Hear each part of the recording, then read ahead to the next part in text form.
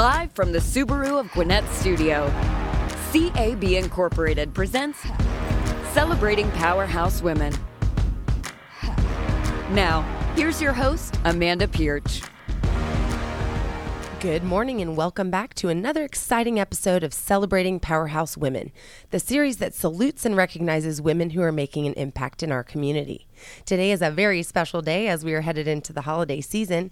I am thrilled to welcome Pat Royak here on the show today. Good morning, Pat. Good morning. Delighted to be here. Thanks for having me on this chilly morning. It is. It's so cold out there. Yes.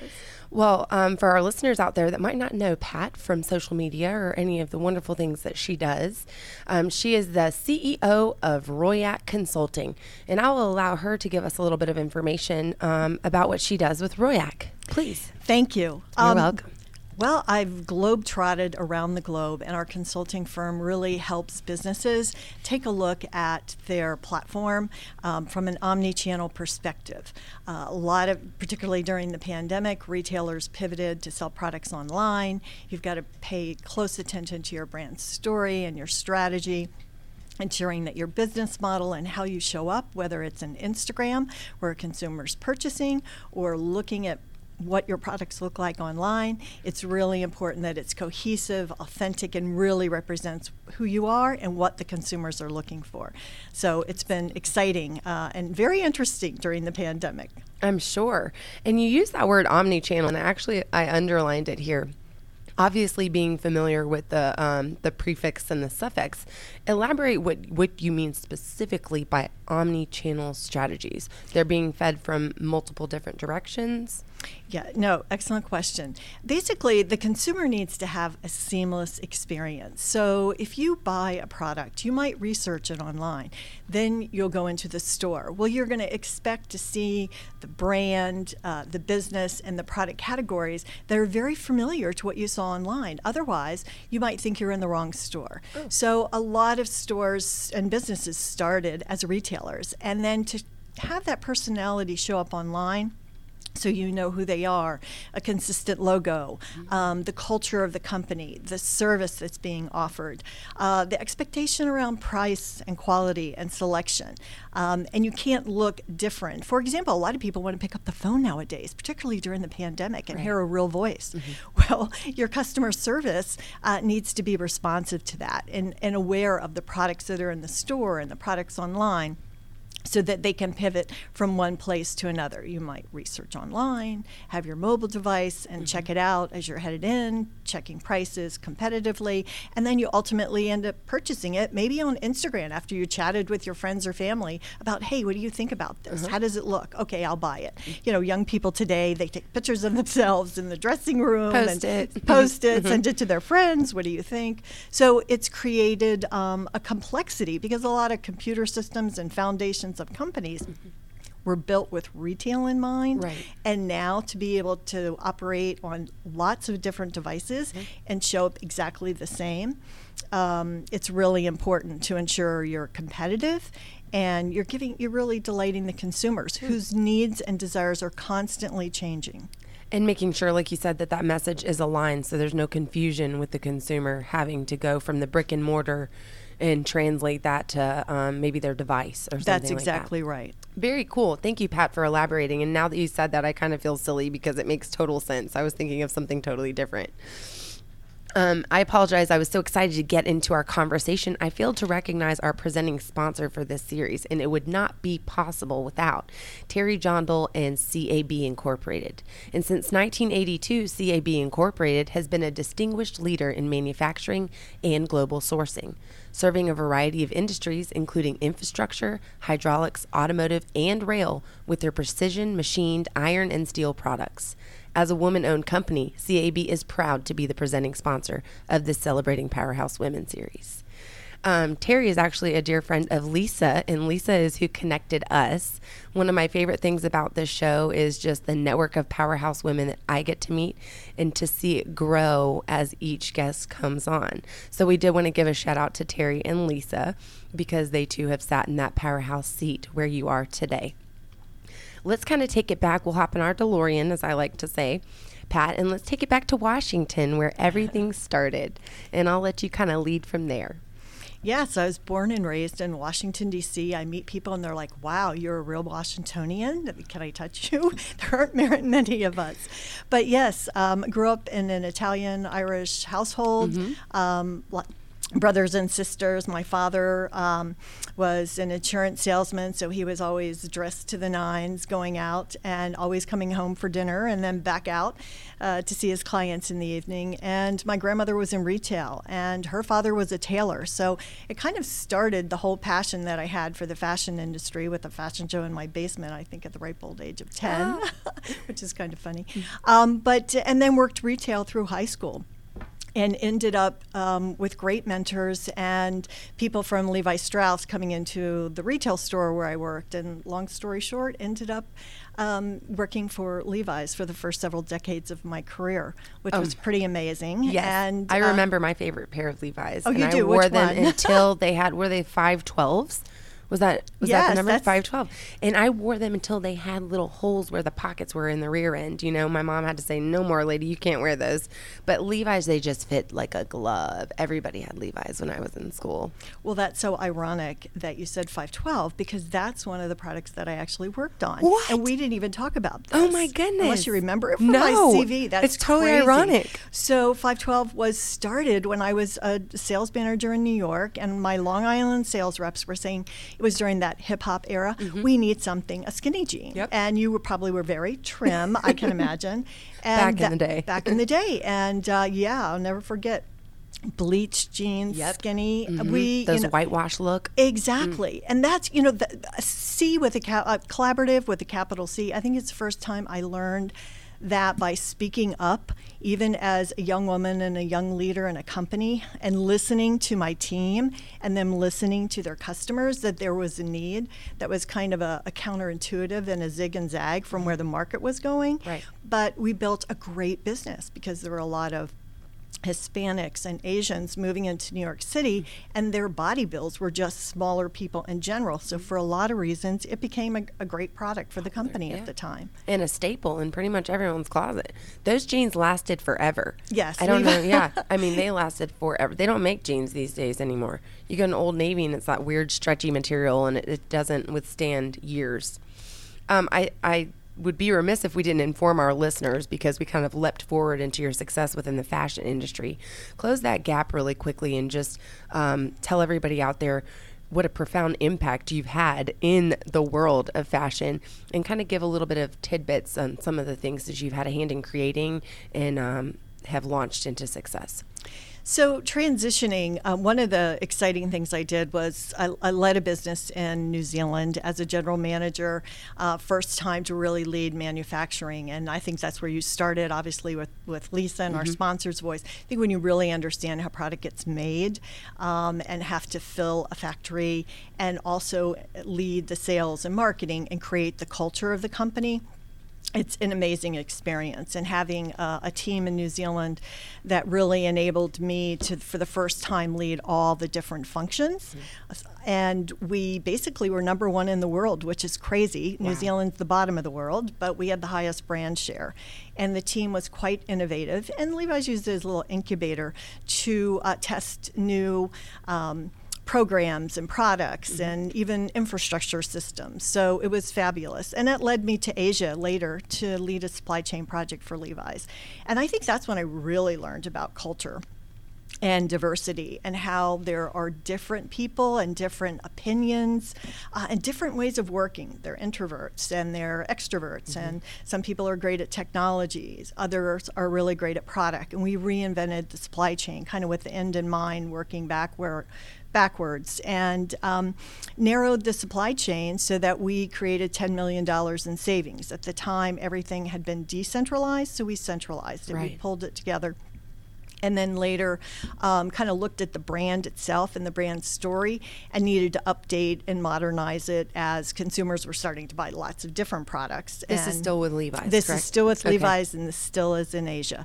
And then from there, I ended up joining Liz Claiborne, and with totally different experience, portfolio of brands, and worked for amazing people like Angela Ahrendts and Paul Sharon, who really had a strategy of building, buying it, and renting brands. So understanding the culture of Lucky Brand when we bought them, or a Juicy Couture, and then licensed Donna Karan business. I learned how to build teams and position products in different markets for different consumers.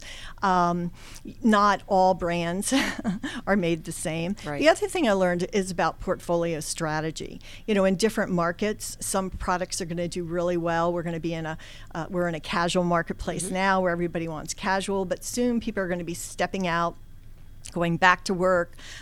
We've talked about women in the workplace. 20% of them have left the workplace. They're going to have to go back and get new outfits. Yep. And those are the things I learned at Liz Claiborne. And then later ended up joining Maidenform in the intimates business, kind of back in New York, and had the opportunity to build that business with Maidenform and Donna Karan around the globe.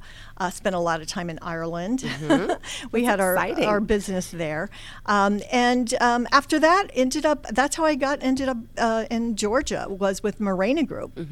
Morena Group makes medical grade compression. So I sort of went from underwear to medical underwear, if you will. And a company, private equity, identified me, part of my consulting firm at the time that had grown throughout the years. I've sometimes called myself the accidental consultant because I've done it in between my corporate roles, which has been a lot of fun because that way you're very authentic and really part of their company. So it's a more of a boutique agency is what I have, and immersing myself into the team. And then that's how I got here in Georgia and met wonderful people like Lisa. And the Next Generation Manufacturing Group, and having mentors who are friends who can really help you get to know the local politics, the organizations to join. I joined one called Kettering, which is fabulous. And they have been wonderful to host all kinds of events in partnership with people like the Chamber of Commerce and learn about international business. Georgia does business with the world, and particularly key partners like Mexico, where I spent a lot of my career and time, building businesses there, as well as Asia and Europe. Wow. That was so much. Sorry, so much. Oh no, I'm so excited, and I have so many questions that I want to ask you. But being respectful of how much time we have, I do want to mention one thing because I read it, and it's about the Maidenform. That I think the material that you used was something that was similar to a cyclist shorts or something. Sure. How did you develop? Did you help develop the technology for that product as far as the material was concerned? And if so, how did you discover this? Was it all trial and error? Like, what is that process like? So the company you're referring to is actually Morena Group. Morena Group. Yes, and that's the company that I joined when I came here to Atlanta. And basically, it's called medical grade compression. It's a fabric that was worked on with the founder. He was and his wife were Olympian cyclists, and he basically hurt his knee, and the fabric was born out of a compression garment that they created. And the difference with compression is actually it stimulates your lymphatic system. So you can have it in underwear for NASA astronauts to go out of this world. You can have it in a breast cancer bra for a woman who's healing from surgery. And a lot of people do triathlons, so you can wear compression grade fabric that really helps you swim, run, bike, play, much faster than your average compression out there. Or like the socks that we were talking about earlier. Yes, compression socks. Yes, we were talking about your early experience in the compression world. Compression world, yes.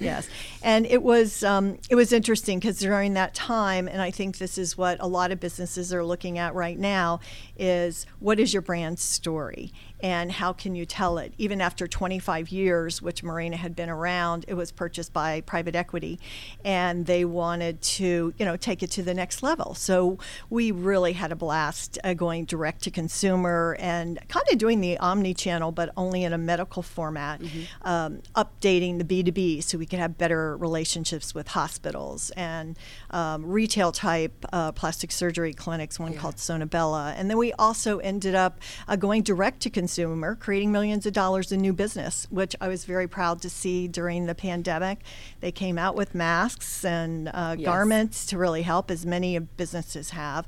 So I think really setting up a business to be resilient, no matter what the consumer needs are, to really pivot and be able to expand globally.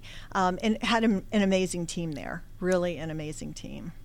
Well, you look like you lead with fortitude, and you mentioned the word million, and I'm laughing because I was reading your bio earlier, and the amount of money that you make company is in the millions. You make millions for company. I think the reference that I saw was 4 to 40 million that you helped generate, and I was like, whoa. So I think it's safe to say that you have a knack for success. Something that you mentioned was, what is your brand story? And I know that brand development, international, and so on and so forth is one of your fortes. What about your brand? In finding other people's brands and in helping them find their brands or their identity, how are you able to establish so clearly your brand and your path and your mission for Royat Consulting? It's a really good question, and I think it has a lot to do with, who you are as a person and family values. My husband and I, years ago, actually when we were living in Asia, we came up with our own family brand, mission, story, and maybe it all started back then about the kind of life we wanted to lead, living overseas and having a young son.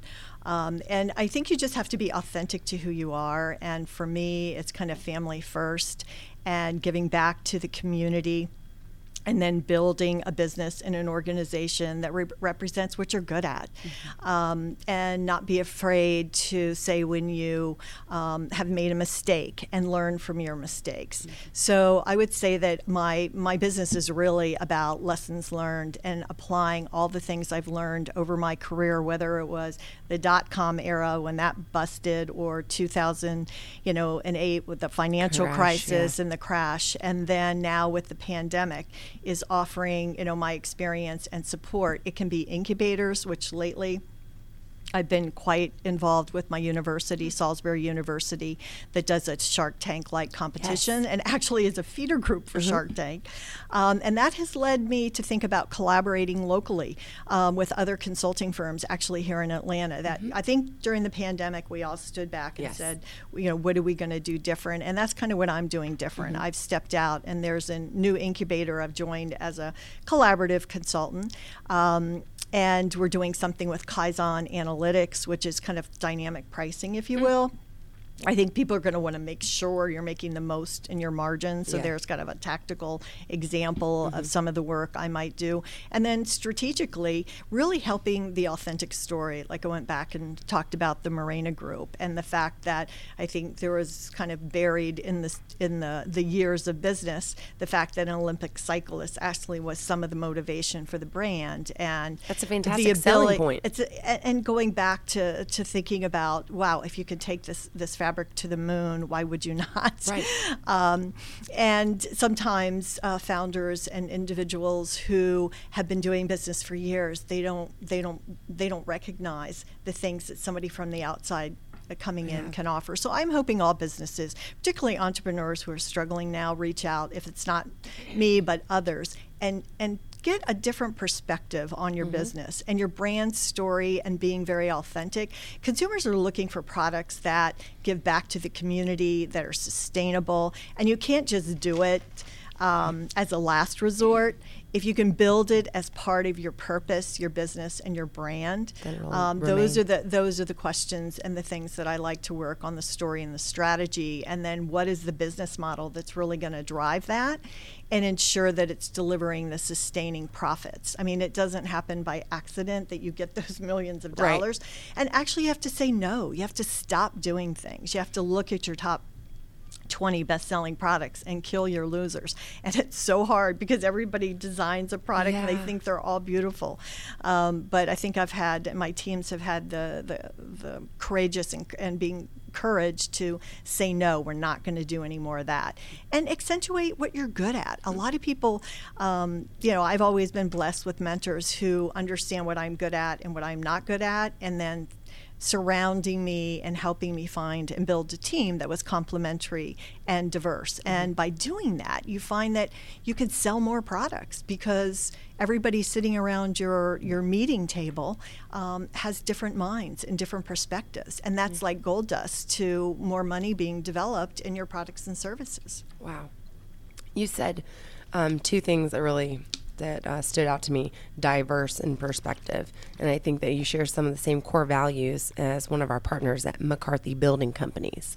McCarthy Building Companies is a community-based general contractor specializing in healthcare, education, aviation, and commercial construction projects. They are committed to helping their clients achieve their short and long-term strategic goals.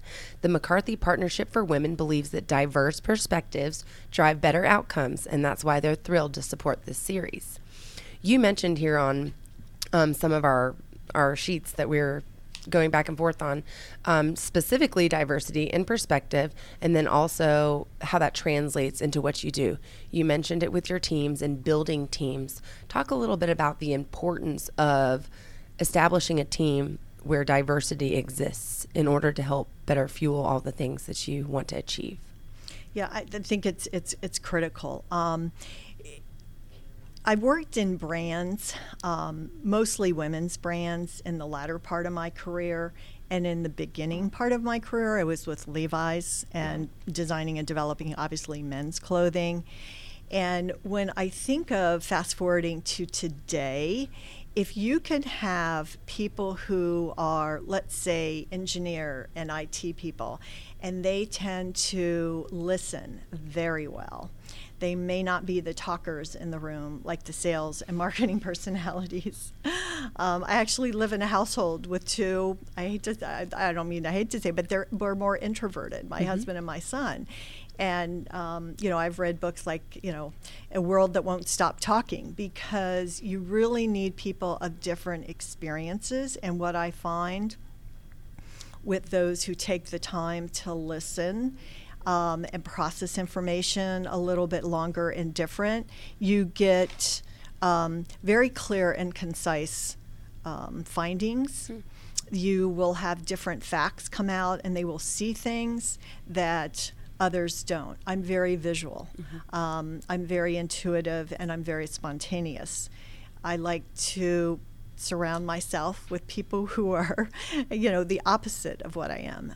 Creating my own consulting company, I need to kind of be right and left brain, which fortunately in all those tests, I get Strength Finder. We've all done things like ENFJ. that. Yes. So I'm an extrovert, but it's really important that through the interview process, that you have a wide variety of people interview the team, that you recognize that today, the new generation coming out, there's different ways they communicate. They may not be as grammar savvy with all the texting that goes on. And abbreviations, exactly. So I think it's really key to have a diverse age group. Race, ethnicity, religion, all of it. And I was just blessed to grow up in Washington, D.C., a very diverse area in a diverse neighborhood, have a global career where I lived in Asia and Europe, needing to understand different social norms, my son going to a British school, a culture, understanding that for a birthday party in the Netherlands, you bring your own cake. They don't buy it for you. I mean, silly story. But anyway, there are just things that you need to understand, which has helped me bring it into the boardroom. And even recently, the nonprofit that I support, we added 8 new board members and a new executive director, and had the opportunity to really look at the diversity. And do we have legal counsel? Do we have strength in HR? What else do we need? Do we have business people who have big Fortune 500 experience? Do we have some people who have built their own businesses?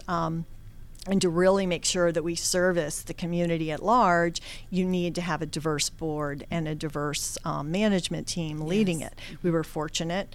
Our leader, Marilyn Pink, came from telehealth and her previous company. So during the pandemic. Obviously, the breast cancer clinic and the rehab that we do at Turning Point had to close for a bit, but we were able to pivot quickly to online. You were just saying you had a doctor's appointment online recently. Zoom.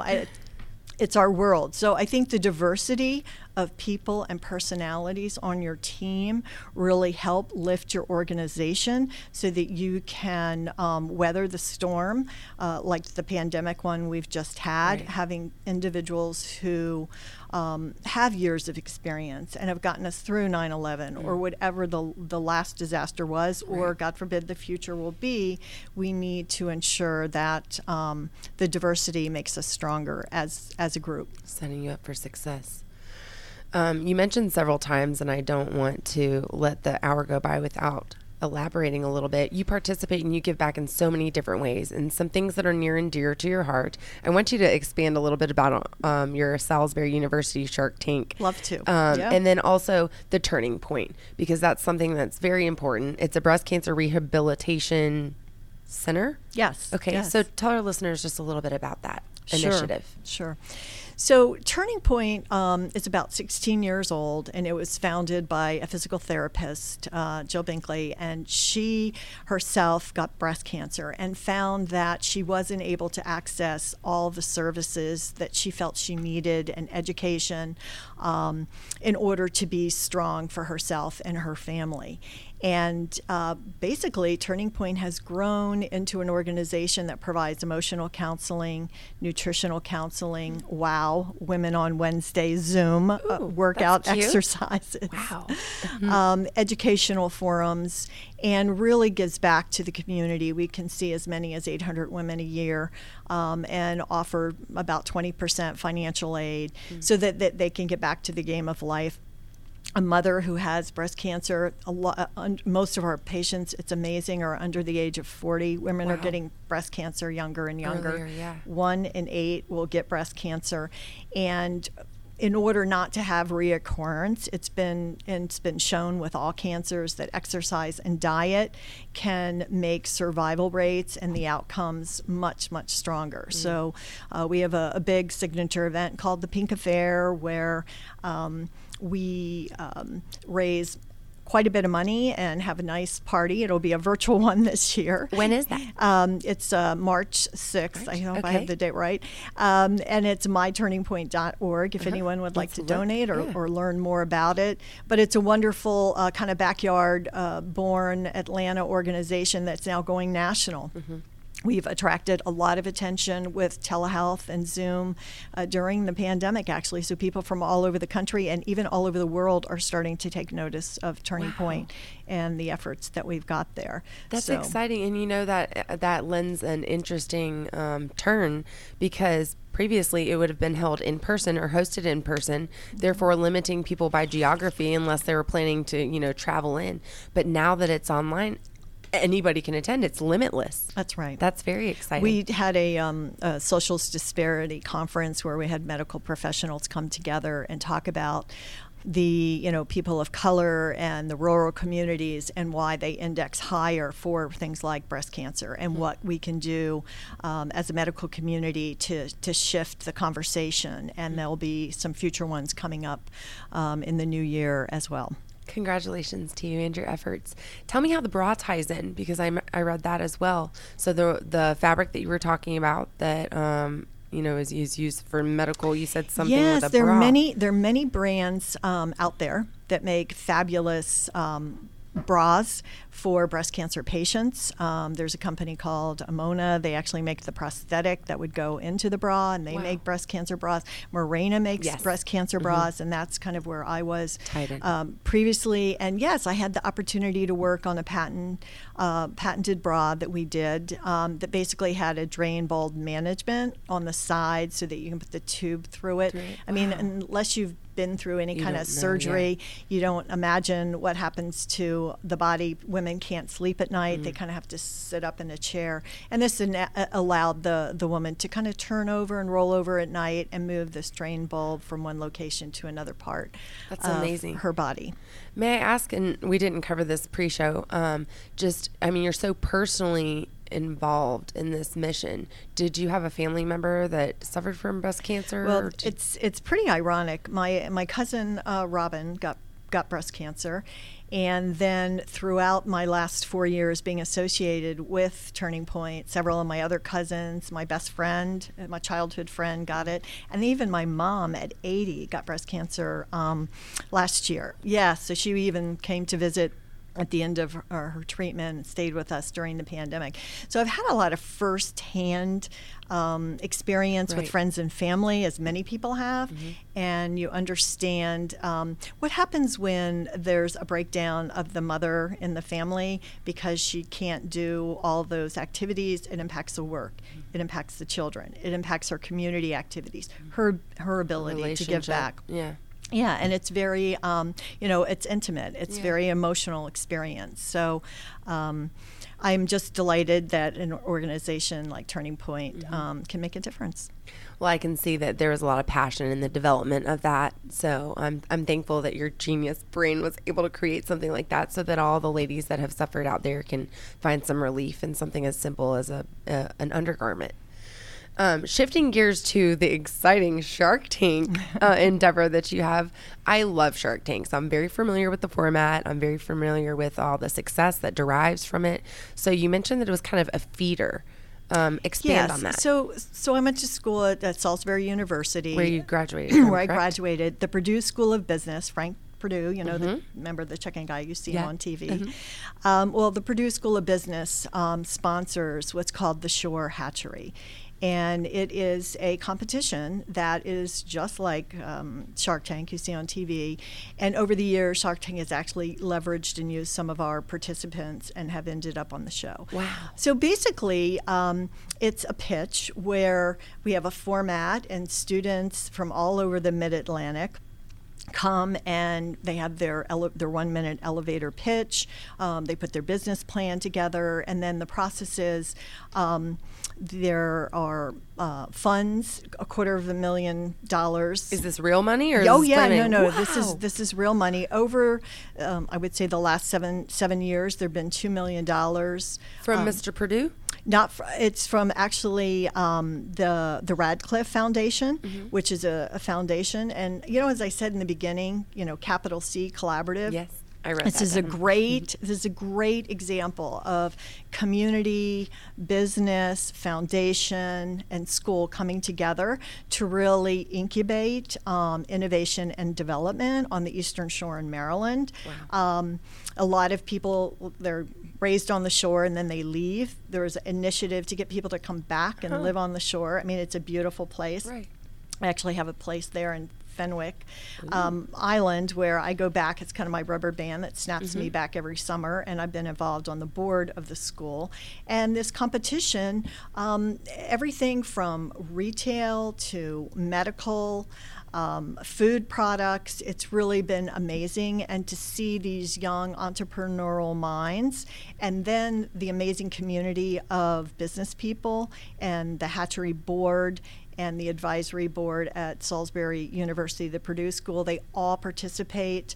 The last two have been Zoom calls, so to see all of this happen online was pretty amazing. Do they bring their products too, or is it just the conception and the plan? So they have product and everything. They've already developed it. The way it works, like it's usually a hall room walking when they could set up their booths like you would at a trade show. So we try to give the students and the individuals the experience of what it would be like if they're pitching it at a trade show.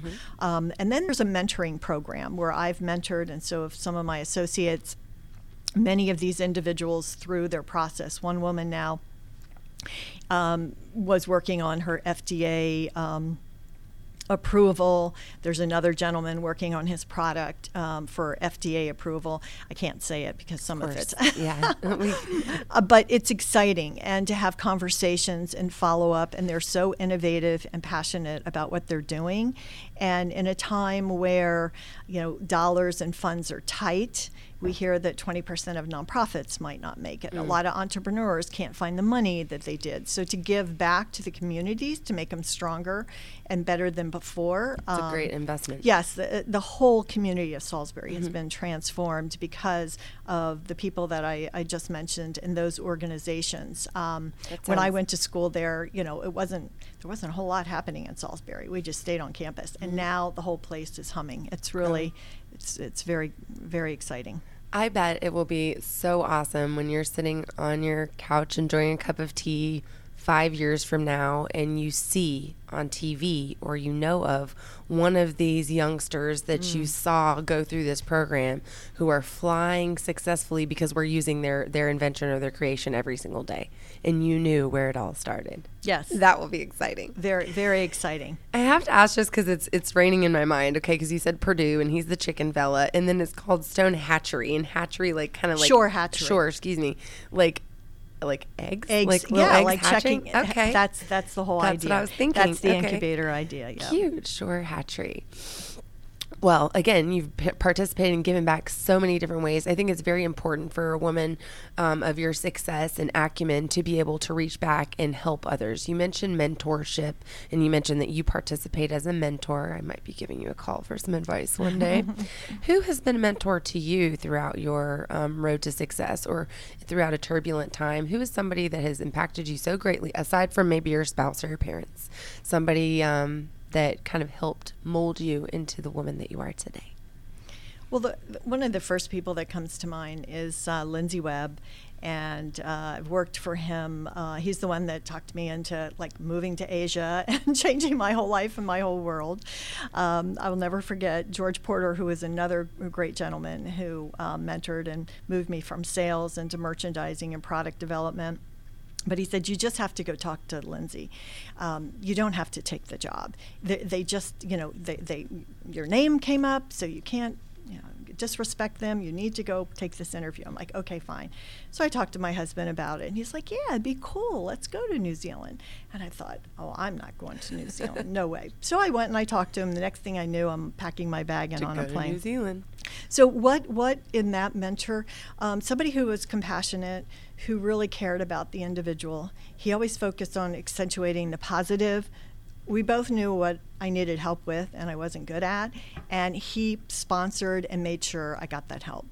And in terms of really understanding, obviously I became a new mom under his leadership, so that was a real milestone for me personally.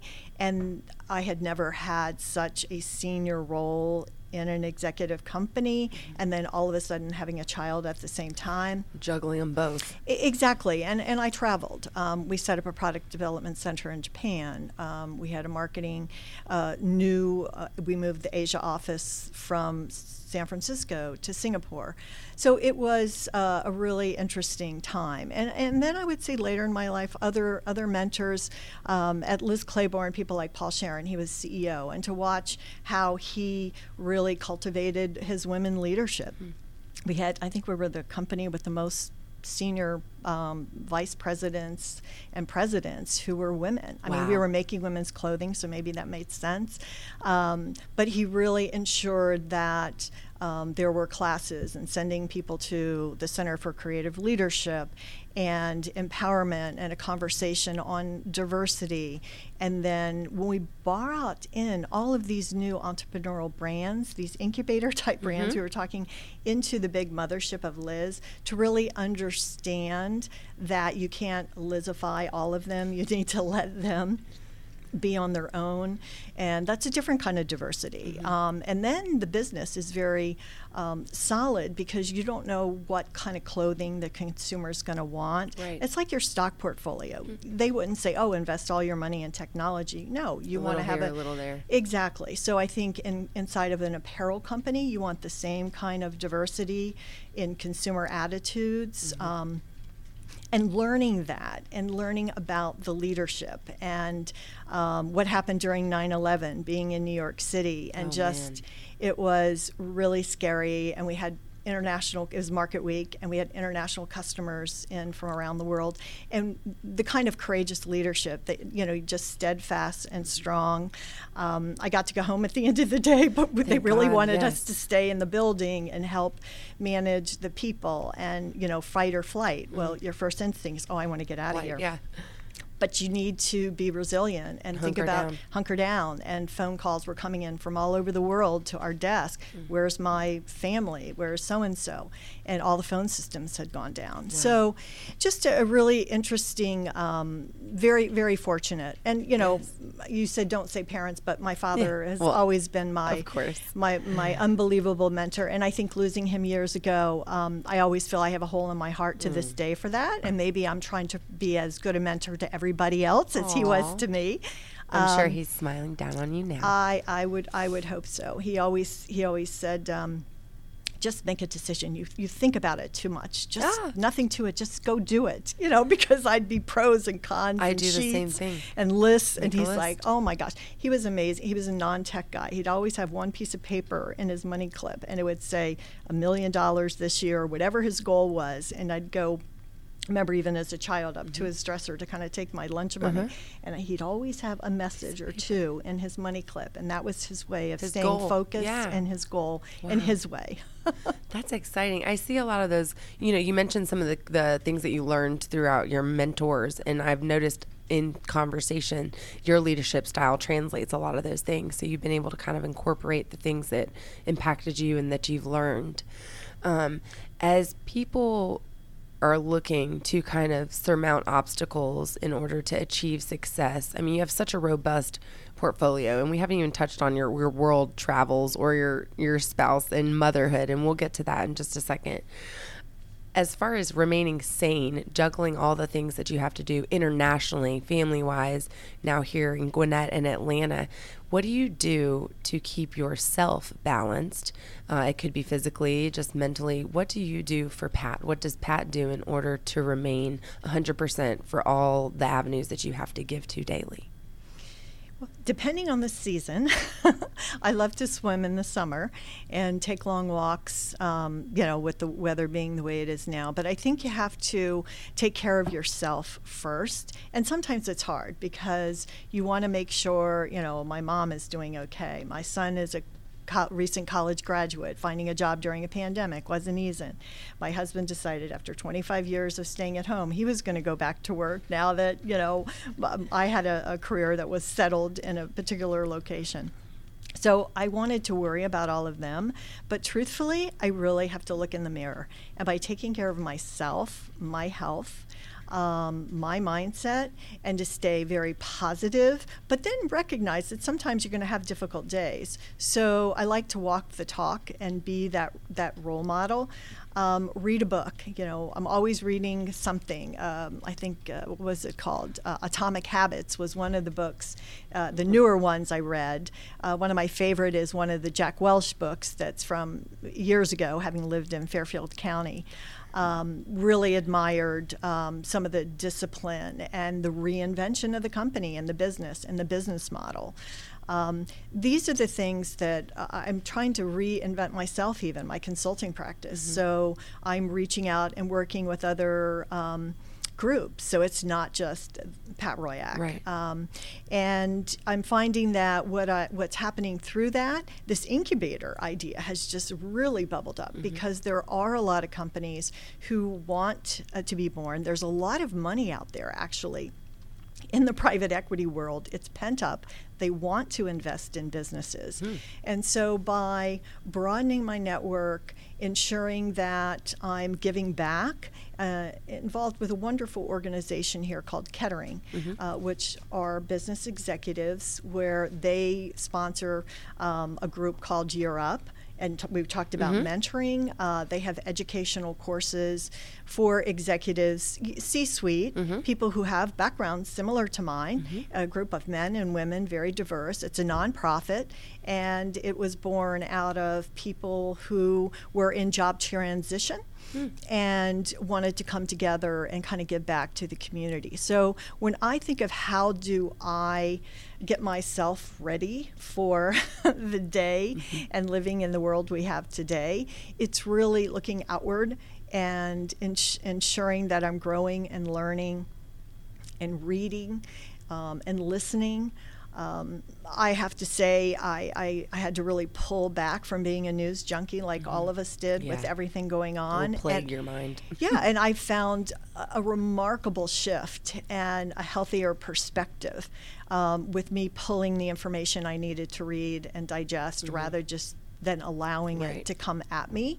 Listening to great shows like yours. Yay, thank but you. It broadens your mind, and you think of, and you don't have to feel like you're the only person going through the things that we're going through. It's not easy right now for business. Not at all. And I lived in New York for over 2 decades of my career, living and working, and it's heartbreaking what I see happening. My friends are texting, "Oh, I can't go out to dinner. I can't do this." Yeah.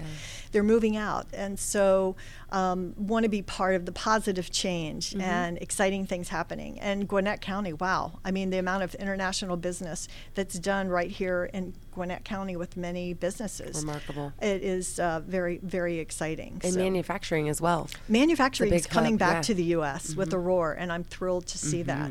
And the products, I was talking earlier about the company I was with, Marina, they're all manufactured in the United States. So I love seeing things like that. Yes, that's very exciting.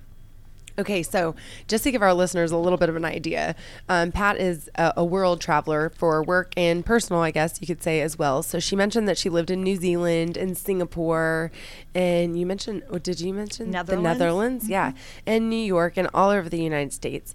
Out of all those places, what was your favorite cultural experience to live and to experience there? For maybe the food and all the things, because I'm thinking I have no idea what it's like in New Zealand, but Singapore I think would be very interesting. So give a little bit of an insight to where was your favorite place to reside and maybe one of the favorite things that you did there. Well, it's hard to just pick one, and I think I've talked a lot about New Zealand, and it's definitely my Camelot. But I would say being a new mom in Asia was extraordinarily wonderful. They love children in Asia, and it didn't matter where you were going, Singapore Airline or walking in a mall, people would always come over and talk to you. The stewardess on the airline, they'd want to hold our son during the whole time and say, "Hey, why don't you guys go to sleep?" There's something about celebrating children, new life, and new life that was very, very impressive there. I think being in the Netherlands, it was life-changing and transformational. I think for my son, he went to the British school there. Wow. And wow, what a great experience. And I watched him go from kind of a shy, quiet young man to, a typical... He evolved. Yes, yeah. He definitely evolved. And I think my husband just loved riding his bike up on the hills, and it was just a wonderful family opportunity to live life a little bit different than we did with my 5 o'clock in the morning up on that train into New York City for 16 years, 2 hours a day, going in and coming out, but you do it. And it was easier to have those family dinners around the table, which are important to us, a couple times a week, no matter what's going on. I'm sure with your schedule, it was pretty crazy. Yeah, have to have a lot of structure. So, I mean, I guess I can't say there's just one. Okay. But I did Wasn't enjoy a fair living question. I did enjoy living in Europe and being able to travel to different places. I think that probably, I know you mentioned before the show your son's 25? Yes, in his 20s? yes. I can imagine he's a very well-rounded young man, having lived and experienced so many different cultures at such an early age. We are very privileged, I'll say it, as Americans here. And if you haven't had the chance to travel outside of our country, I implore you to do so you can see just how fortunate we are here in the United States. Not to say that it's bad everywhere else, but it's just very different. So I can only imagine how that is able to translate to the human that he is today, or maybe in the workplace and so on and so forth? Well, it's funny you say that because, he was like a lot of kids looking for that best job. And he ended up identifying with a retail store that actually is from Germany. Lidl, and he had remembered attending, and shopping in that store when he was back in the Netherlands, which isn't something that would have necessarily been on my radar, but he's a marketer, and he kind of pivoted to an interest in supply chain during this crazy time. You can't find toilet paper and paper towels. He's like, well, wait a minute, maybe they need help over here. Yeah. So he's pivoting like everybody, but seems to be enjoying it. So I think, I don't know if he didn't have that kind of experience, if he would have been as open-minded to take a look at working for a non-American company. As a kid, coming right out of school, it might not have been a first choice, and maybe something like that opened his mind. Very exciting. Well, I do just want to say cheers to all of the things that you've accomplished. As we were rounding the end of the show, is there anything that you would like to share specifically with our listeners that you want them to carry on with them beyond this conversation? And I don't mean to put you in the hot seat if you need a minute to think about it.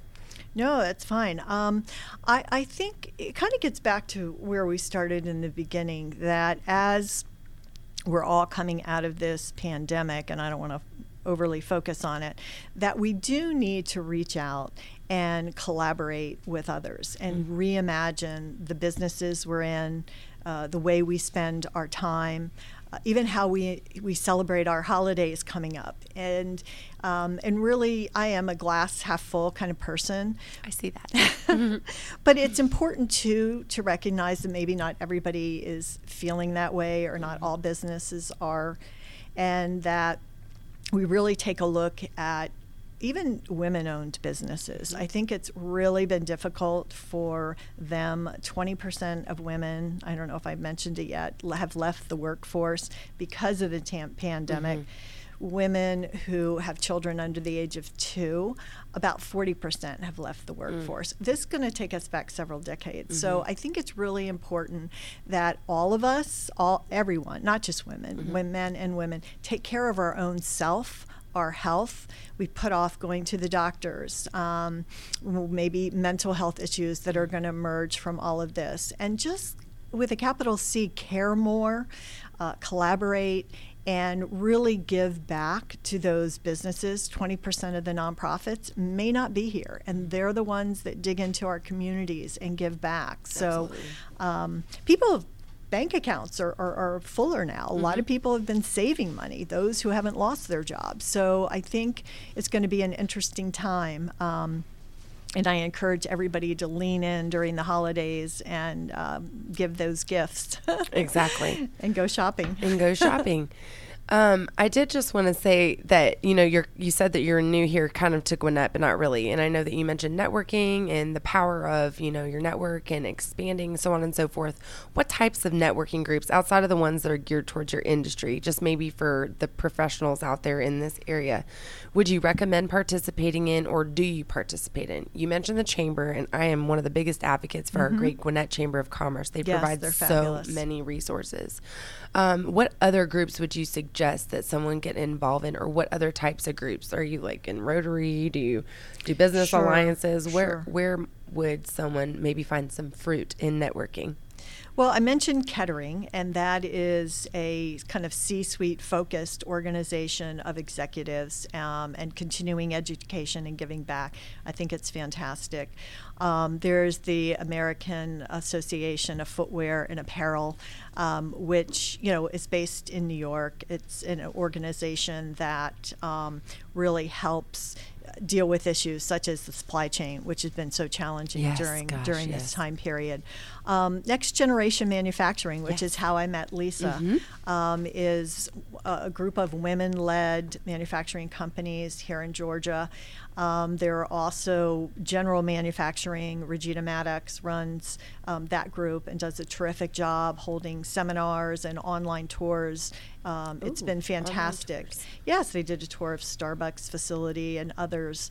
So I think that's a great organization to know. There's always the Association of Marketing Professionals, and I agree that the American Chamber of Commerce is a fabulous organization. As a matter of fact, my husband worked for them in New Zealand and was part of the membership. I'll have to check that out. I've never heard of the American Chamber of Commerce. I'll have to give that a Google. Yeah. Well, thank you for giving. As you see, I've taken lots of notes. I can't wait to do a little bit of research myself. I do just want to give another shout out to Lisa Winton for connecting us. Yes. What a wonderful and delightful conversation that we've had. And again, to Terry, who makes this series possible. One of the nonprofits that are near and dear to Terry's heart is called Cat Rangers. And here's a little info on Cat Rangers. Cat Rangers is saving lives of cats and kittens one paw at a time. They are the special forces of cat rescue, and all of their felines recover in their lovely home-like center in Beaufort while they wait to find their forever homes. Cat Rangers is growing rapidly and is always seeking financial and volunteer support. Please contribute by visiting catrangers.org today. So I know that I asked you before the show if you had any animals, and you mentioned that you had a dog. I'm also a dog person. But if ever you just want to visit a little cat without having to take it home, you can go to Cat Rangers in Beaufort and just hang out with the kitties. I always have to plug that because Terry loves the cats. So before we say bye-bye, Pat, is there anything else that you would like to leave our audience with, or me personally, as we've had this wonderful conversation? I wish you the very best for the holidays. I know it's going to be exciting and different, but I hope that you have a good time with your family, and the floor is yours.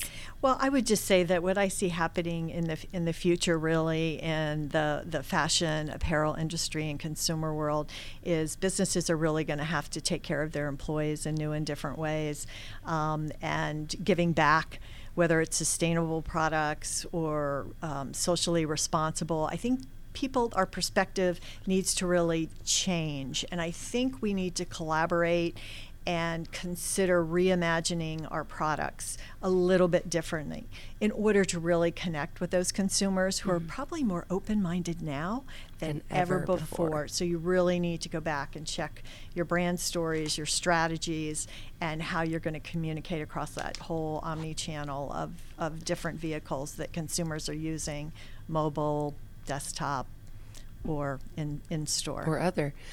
I love the word omni-channel. Now I do want to just give you a chance, if anybody wanted to learn more about Royac Consulting or possibly get in touch with you to have a conversation or buy you a coffee, is there any way that anybody can find that out? Best way to find me is on LinkedIn at Patricia J. Royac. And she has a really, really sweet profile, guys. Go and check it out. Although I'm not going to lie, my request is still pending, Pat. Oh, my goodness. Tell your virtual assistant to accept that for me. I will do that. I have a sister-in-law with the same name, so that is a fun fact. You know what? That might be That's what it is. Because I was like, why does she have blonde hair? Yeah, it's the Royac Group. And it's her that I found. So I don't mind giving my sister-in-law's business a plug either. She's technology, high tech, high touch. Well, then I need to find you because I was looking before, I was like, all the time. Why hasn't she accepted me yet? And I was like, why is her hair blonde? But it's so nice and red when I see you in person. And for those of you that can't see Pat, she's so beautiful. And she mentioned her heritage being Italian and Irish. And she is super sassy with the red hair and just wonderful and enjoyable to be with. So on that note, I've given a visual to our listeners. Pat, thank you so much for your time today. Thank you for sharing your wisdom. I can't wait to continue this conversation sometime and pick your brain about manufacturing. Until then, to all of our listeners, if this was your first time, thank you for joining us. If you're returning, thank you for subscribing. And remember that you can listen to all of our broadcasts every Friday at 11 a.m. We are live. Check out businessradiox.com so you can see our archived episodes. We are online 24/7. You can find us on iTunes, iHeartRadio, etc.